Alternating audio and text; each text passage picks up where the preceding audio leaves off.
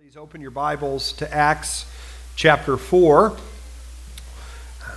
Just picking up, I believe, where you guys left off. I was just talking with Brandon about his text from last week, and I think we're going to pick right up where he left off. We'll be in Acts 4, verse 32, all the way through Acts chapter 5, verse 11. So if you would turn there, and if you would allow me in my church, we like to stand for the reading of God's Word. I don't know if that's how you do it, but if you would, please do that.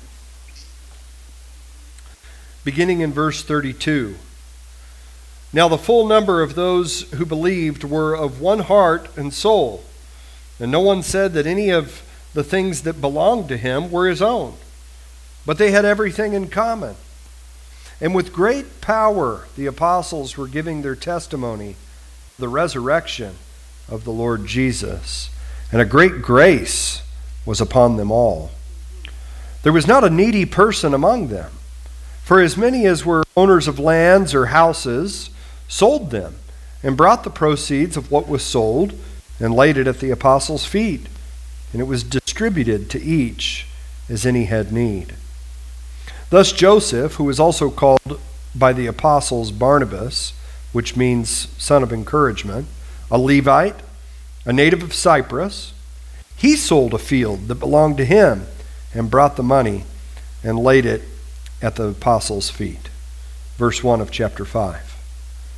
But a man named Ananias, with his wife Sapphira, sold a piece of property, and with his wife's knowledge, he kept back for himself some of the proceeds and brought only a part of it and laid it at the apostles' feet. But Peter said, Ananias, why has Satan filled your heart to lie to the Holy Spirit and to keep back for yourself part of the proceeds of the land?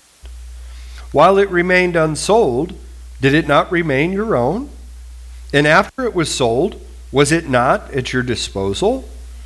Why is it that you have contrived this deed in your heart? You have not lied to men, but to God. When Ananias heard these words, he fell down and breathed his last. And great fear came upon all who heard of it. The young men rose and wrapped him up and carried him out and buried him. And after an interval of about 3 hours, his wife came in, not knowing what had happened. And Peter said to her, Tell me whether you sold the land for so much. And she said, Yes, for so much. But Peter said to her, How is it that you have agreed together to test the Spirit of the Lord? Behold, the feet of those who have buried your husband are at the door, and they will carry you out. Immediately she fell down at his feet and breathed her last. When the young men came in, they found her dead, and they carried her out and buried her beside her husband. And great fear came upon the whole church and upon all who heard of these things. This is the word of the Lord. You may be seated. Well, maybe two of the most difficult topics to preach on in the church are the topics of giving and of church discipline. Brandon has assigned a passage to me that deals with both of these things in one place. How convenient for him to let me do this. And as I thought about this, it's like, how am I going to tackle this passage with a church that is not my own? It requires so much nuance. It requires so much, well, you got to keep this in mind and you got to keep this in mind. And I thought, what would I title a sermon like this? And I thought of this, the first thing that came to my mind, Give or Die. I thought, well, maybe that's a little radical and probably not very true to what's actually going on in the text. So I went with Brandon's title, which is Gospel Generosity. One of our pianists at church, he said, you should say give or live, not get, well, but the text is dealing with some pretty extreme things. I'm actually very excited to talk about this passage with you this morning. The book of Acts provides us with a great picture of what the church is supposed to be like. in any church would do well to look at the description of what life in the early church looked like as an example for them. I think especially for a new church that's just a little over a year old. What an appropriate book to look at, which I'm sure is why Brandon has chosen it. You've already seen that the first Christians, after they heard this gospel, which was proclaimed in the power of the Spirit, that they believed this gospel, they repented of their sins, and then they were baptized and added to this church at Jerusalem, a local church in the city of Jerusalem.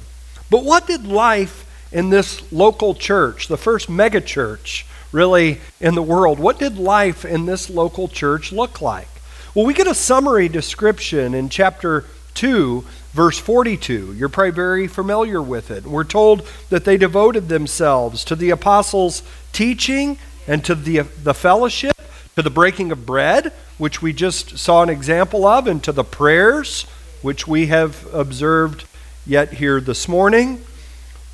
But what does it look like to devote yourself to the apostles' teaching, to the fellowship, to the breaking of bread, and to the prayers? Well, I'm not going to go into all of those four things. The book of Acts deals with them, and Brandon will deal with them in due course as he hits them. But we have a specific picture of what fellowship, devoting yourself to the fellowship, looks like in this passage that's in front of us this morning. The word translated as fellowship in chapter 2, verse 42 is koinonia, a pretty familiar Greek word to people. Maybe if you're new to the faith or new to this church, you've not heard of that, but the word translated fellowship is koinonia in the Greek. And the reason I use it is because this word koinonia means maybe a little bit more than what you think of when you think of the word fellowship. It is a rich and a dynamic word. When you think of fellowship, what are some of the ideas that come to your mind? I think a lot of times things that come to people's mind are potlucks, ice cream socials. I've heard twice the bribe of food given to you to show up for certain events, and that is fine. When we think of fellowship, we think of hanging out and spending time with one another, and certainly food and time together are a great avenue to be able to do the things that we are called to do in the Lord. But eating and hanging out is a little bit of a limited perspective of what the Bible means when it talks about koinonia. There are 3 or 4 ways that the Bible speaks of koinonia. 2 of those are drawn out in our passage this morning. So I'm not even going to attempt to give an exhaustive teaching on koinonia, but I do want to draw out the 2 things that are in this text. First, koinonia is a relational reality.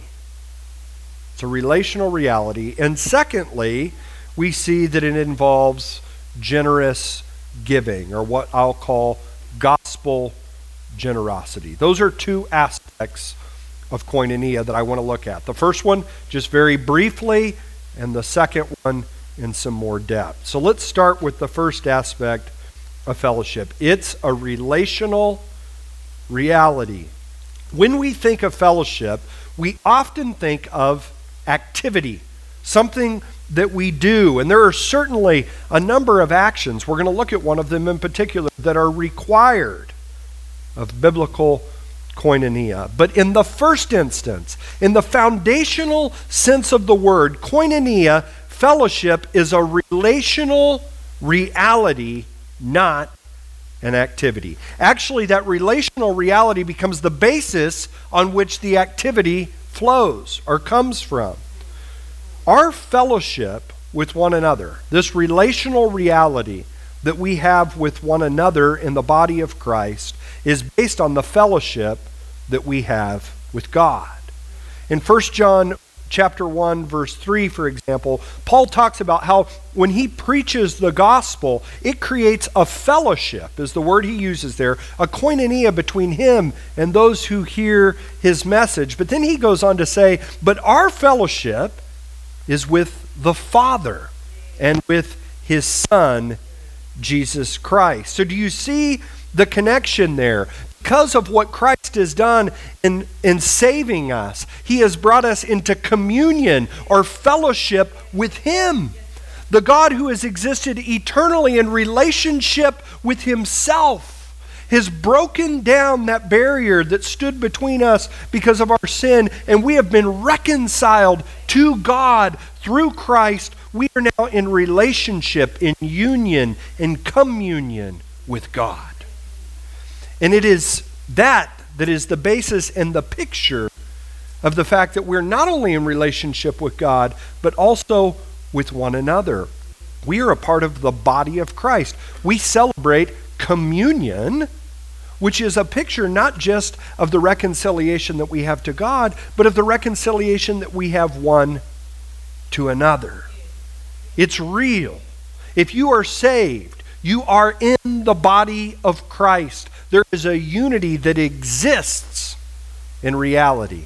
Now we have to grow into that reality through our activity. Do you see how those things work together? Well, why is this important?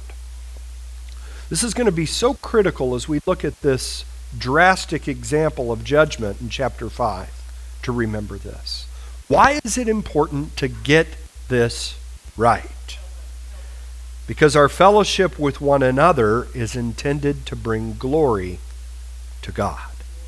When our koinonia is seen, is on display, and is experienced in the church, we reflect something of who God is and of what he's done to save us to himself and into the family of God. And when that reality is seen through our activity and our relationship, God is glorified. And that's why he saved you. That's why he created you. So we've seen that our fellowship with one another is a relational reality. Let's now look at the second aspect in our passage of biblical koinonia, and that is this. Biblical fellowship is a gospel generosity. A gospel generosity. I think you'll see what I mean by gospel as we go on. But the reality is this relationship. The activity is this generosity that flows out of it. We're told in verse 32, to state again, that the full number of those who believed were of one heart and soul, and no one said that any of the things that belonged to him was his own, but that they had everything in common. That one heart and one soul is speaking of the relational reality. You see? It's the Spirit of God. We're told in Ezekiel that when the new covenant came, that God would give them one heart, and he would put his Spirit within them. And so the fact that we're told here that they are of one heart and of one soul is evidence that the Spirit is in them. And so that half of the verse is referring to that relational reality. Then it goes on to talk of the generosity. And it says, and no one said that any of the things that belonged to him was his own, but they had everything in common. This word common, a little bit more language instruction. I think you can all get it. I don't like to talk about Greek a lot, but this is simple and I think it's helpful. The word common in Greek is koinos. It's the root of the word koinonia. Generosity, having things in common, sharing with one another, is a manifestation of this relational reality of koinonia. They had everything in koinos because they had this relational reality of koinonia. Do you see the relationship between the two? So in Romans 12:13, Paul calls Christians to contribute to the needs of the saints. That word is koinos. In Romans 15:26, Paul says, Macedonia and Achaia have been pleased to make the contribution for the poor among the saints in Jerusalem. Again, the same word, koinos. In 1 Timothy 6:18, Paul says they are to do good, to be rich in good works, and to be generous and ready to share. The word share comes from koinos as well. Koinonia is a relational reality, but it is also a practical activity. We are called to be generous to others, specifically in the body of Christ. Remember what Galatians 6:10 says. Do good to all people. Do the coat drive. Do good to all people, but especially to those who belong to the household of God. We are called to share with the saints. Have you ever thought about this topic that is so often taboo in the church? Have you ever thought about it as part and parcel with fellowship?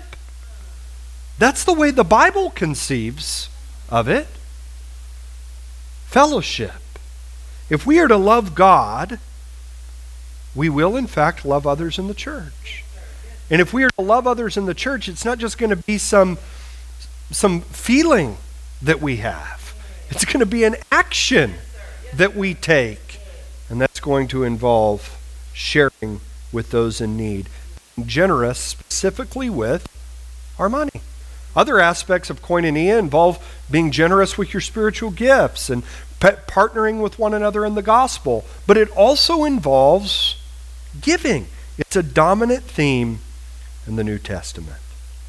In our passage this morning, we're given both a positive and a very negative example of this. The positive example is seen in Barnabas giving, the negative in Ananias and Sapphira. So what I want to do now that we've laid the foundation is I want to look at this positive example.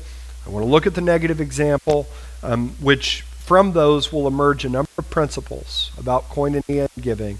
And then I want to turn to a few practical steps in this topic as well. So let's start with the positive example of Barnabas. We're told that he was a Levite and a man of Cyprus. Whenever you're reading your Bible, don't miss details like this. This is the Word of God, and they matter. And I think you'll see why they matter in a second. We also know that he's a landowner. Why?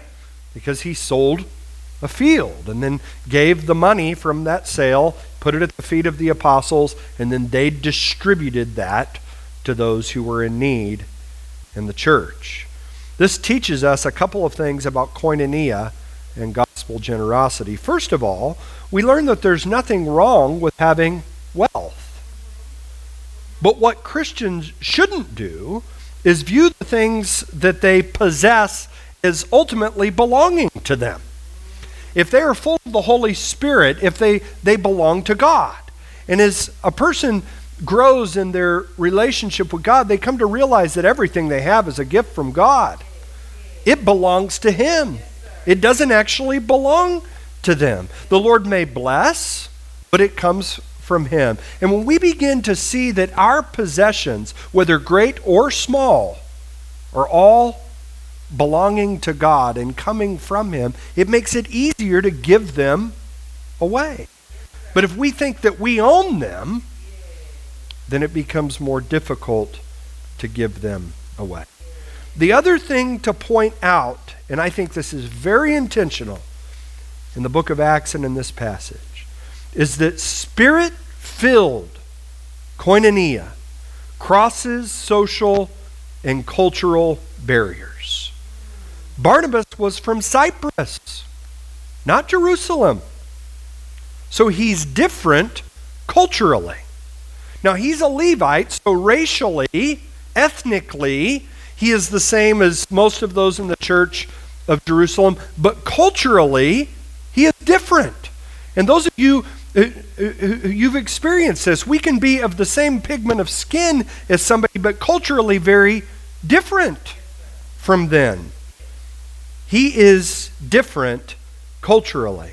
Not only that, he is a wealthy landowner. Barnabas is of the upper class within this society. Those who owned the land within the first century, they were in the upper 5% percent, maybe the upper 3%, depending on who you read in terms of class. There was even a greater gulf in that day, in the pagan world, between the rich and the poor than there even is in our culture today. We're seeing that in America, this greater gulf between the rich. They're getting richer, and the poor, they're getting poorer. It was even more pronounced in that day. But the gospel bridges the gulf between color, between culture, and between class. One of the reasons your church is called The Bridge is because you believe that, and you want it to be on display in your gathering and in your life together. So often, community, it's this buzzword. Everybody wants community. But what do they want community around?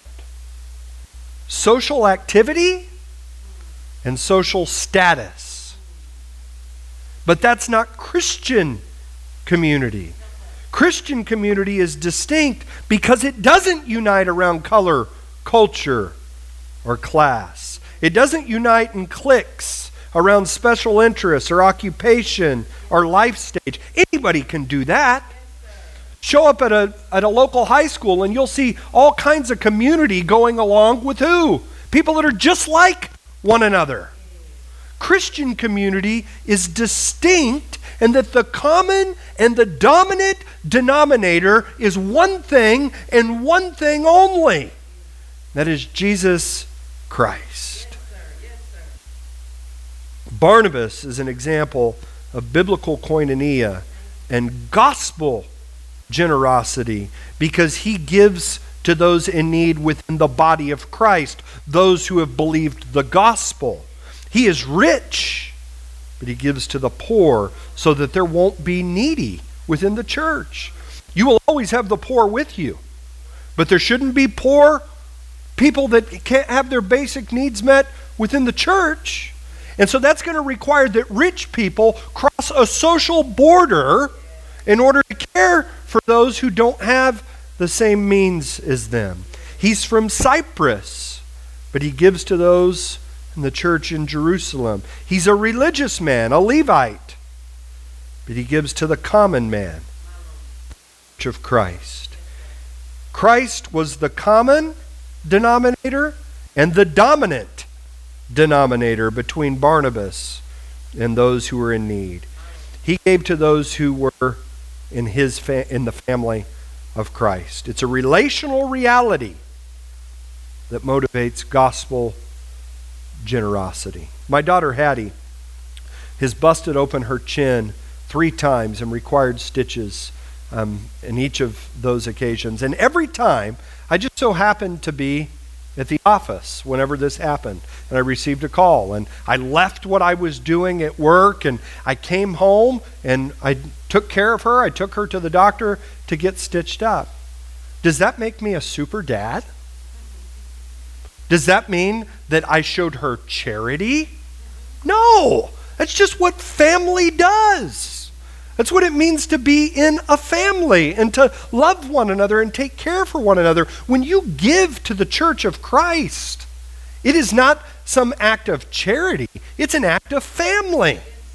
You see, the relational reality, the koinonia, is what drives the generosity, the koinos of having all things in common. Our koinonia is intended to bring glory to God because it reflects something of who God is and of what God has done. God has reconciled us to himself, Jew and Gentile.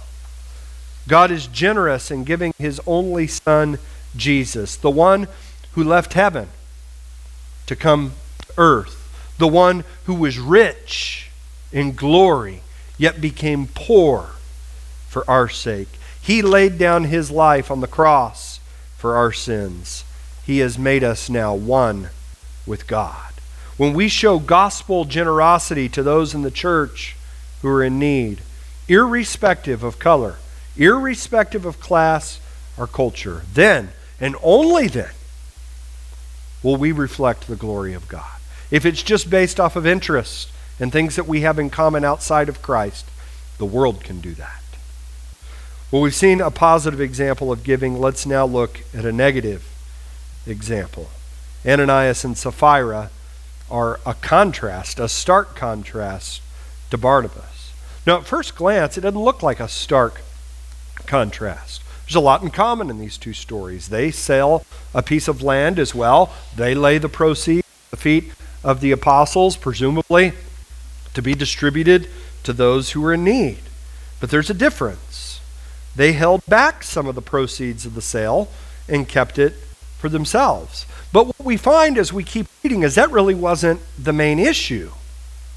That wasn't even wrong in and of itself. Peter tells them that they had the right to own land. There was nothing wrong with that. So we see that the first picture we get is maybe not a complete picture. It's not like everybody who was a Christian sold everything that they had and pulled it into a pile so that there would be some type of Christian communism that was going on among them.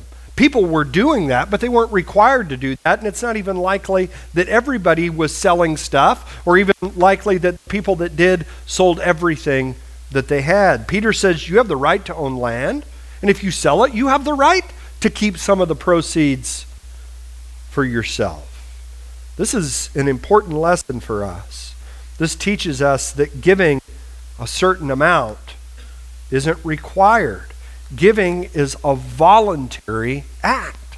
That's what makes Barnabas' act so remarkable. Giving is a voluntary act. Paul says that we're called to give what we have decided in our heart to give. Not reluctantly or under compulsion, for God loves a cheerful giver. So what made their actions sinful? They were deceitful. They lied about it. It was an issue of the heart. But not only did they lie, we're told that they lied to the Holy Spirit, that they lied to God. This is a great verse for showing that the Holy Spirit is God. In the first verse, it tells us that they lied to the Holy Spirit. Then it tells us that they lied to God. Instead of their heart being filled with the Holy Spirit, of being of the same heart and soul with one another as Barnabas was, we're told contrastively that their heart was filled with what? Satan. Instead of the fruit of the Spirit bearing fruit through their generous giving, the fruit of Satan was born out in their lives. What does Satan do? He deceives. And he takes glory for himself. And that's exactly what they were doing. They weren't serving the family of God. They were serving their desire to be famous. They were deceitful because they wanted to be seen as spiritual. You'll see that in Simon the magician a little bit later in the book of Acts. It's very consistent. But why does God give such a drastic consequence for their sin? We've seen that it was sin, but why the drastic consequence? He struck them down dead. That's a little severe. Wouldn't you agree? Well, I think it has to do, again, with the glory of God. And that's why I've been pointing this out so much along the way. In 1 Peter, which you guys sung about a little bit earlier, Peter refers to the church as the chosen people of God, a holy nation. What that means is that the church is to be set apart as a display of the glory of God. We're called to glorify God as we reflect something of who He is and of what He's done. And that happens in our life together. But when God's people don't live set apart lives that reflect something of who God is and what He has done, and when they then refuse to repent of that sin, they must be put out of the church. A hard truth, but again, a repeated theme throughout all of the Bible. Now, the chance to repent is not real clear in this passage, but I think it is there.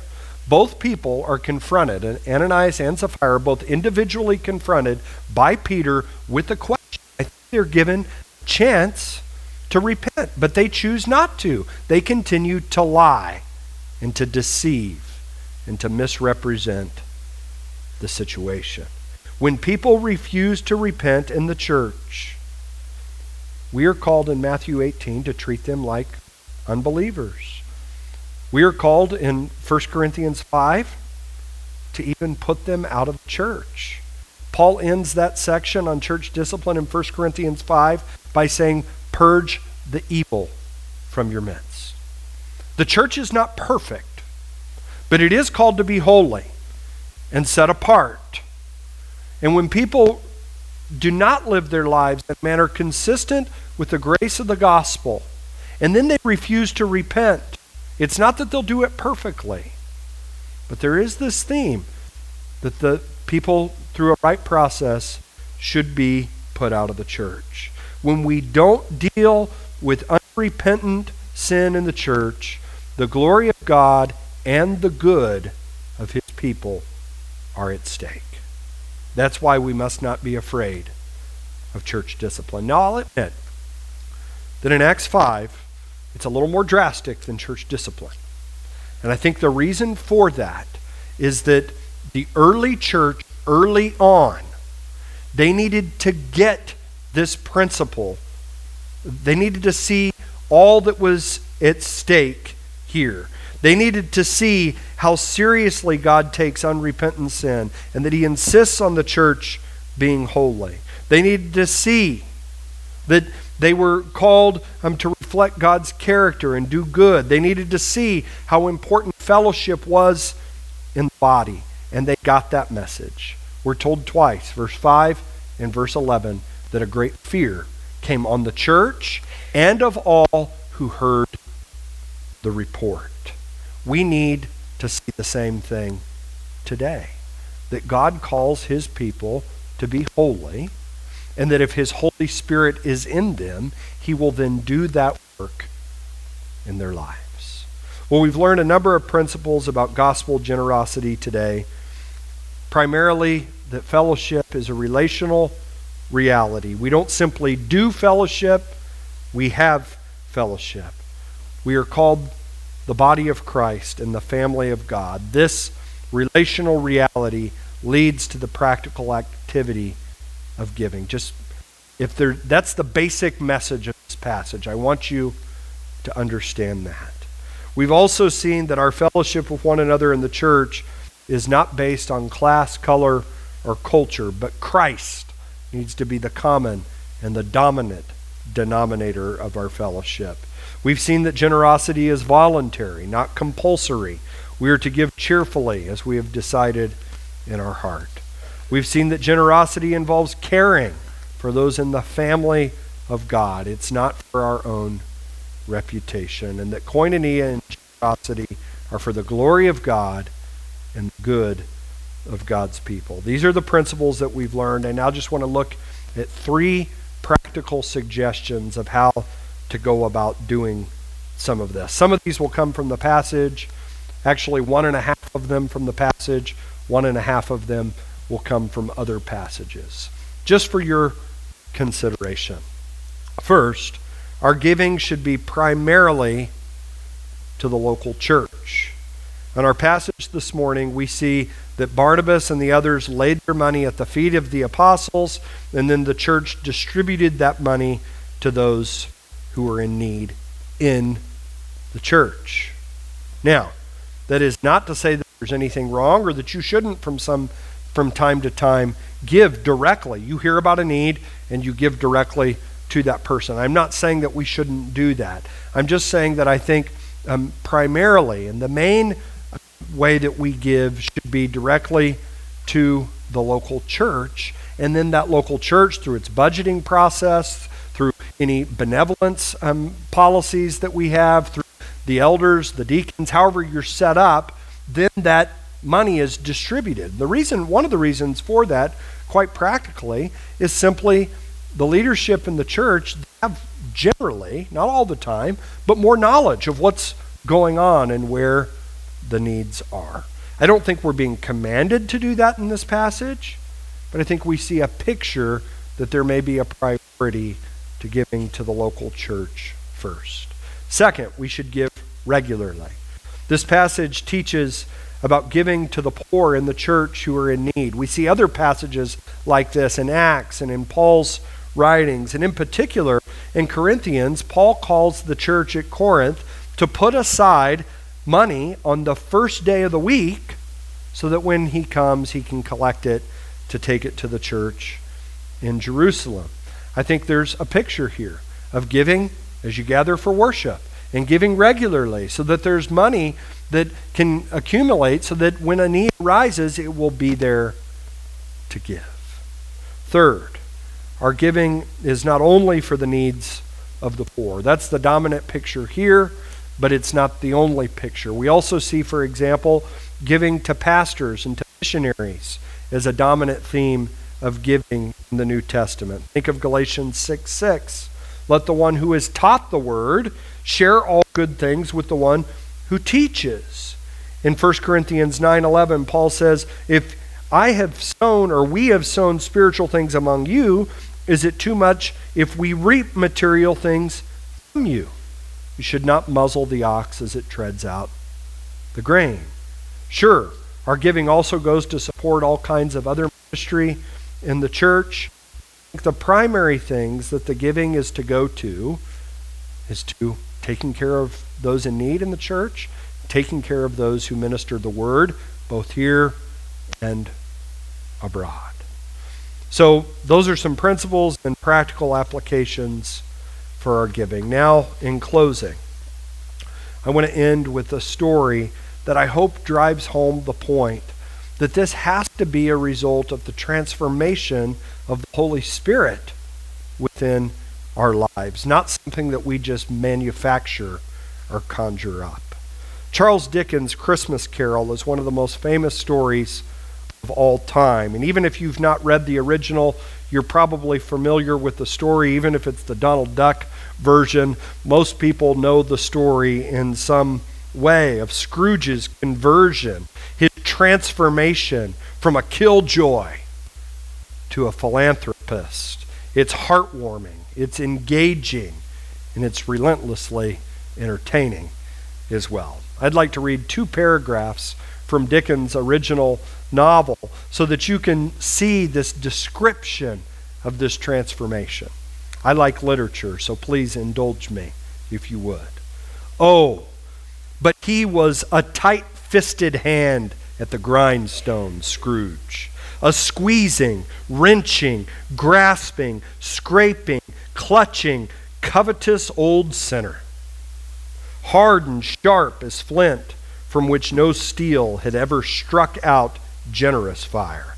Secret and self-contained and solitary as an oyster.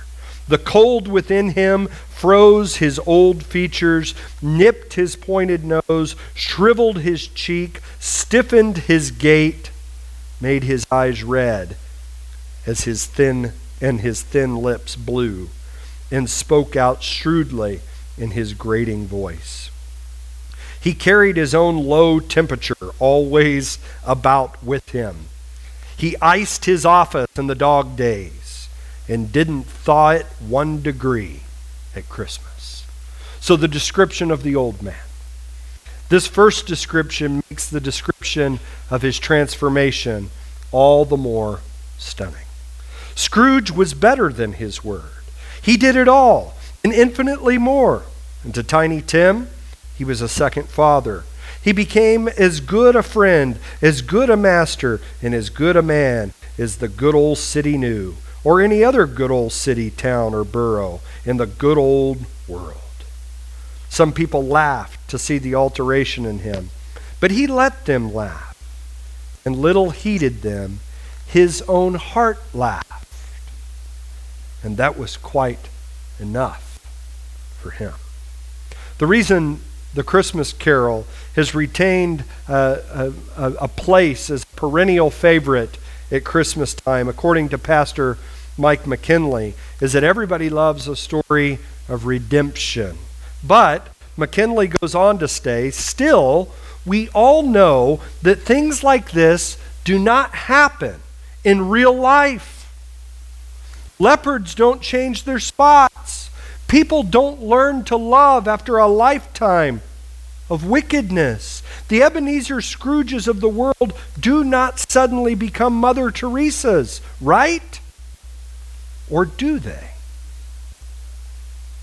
The Bible seems to think that this is exactly the kind of change that occurs among Christians.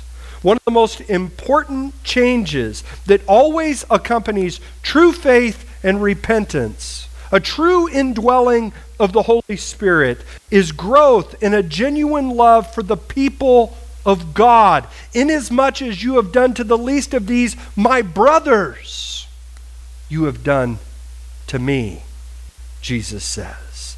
In fact, if this kind of change is not accompanied by your conversion, is not growing in you, I think there's some reason to ask the question as to whether or not you really are indwelt by the Holy Spirit. 1 John does that. Those who have fellowship with God have fellowship with other believers, and they will show that fellowship in their gospel generosity in the local church. It's the result of the Spirit's transformation in our lives. And when this happens, when this spiritual fruit of our generosity happens, it's on display for all to see and for people to experience within the church, so that God can be glorified as it's seen, and God's people can be blessed as it's experienced. May it be increasingly so at this church. Let's pray. Father, thank you for your word. Cut deep to the heart, but it also builds us up and encourages us. And so I pray that as we think on the cross of Christ, the generosity that he has shown to us, that would be the thing that motivates our generosity for others. That we would love because he has first loved us. That we would look to the needs of others because he has looked to our needs in his death and resurrection. May your Spirit work in us that which is pleasing to you in your sight. Through Jesus Christ our Lord. In his name we pray. Amen.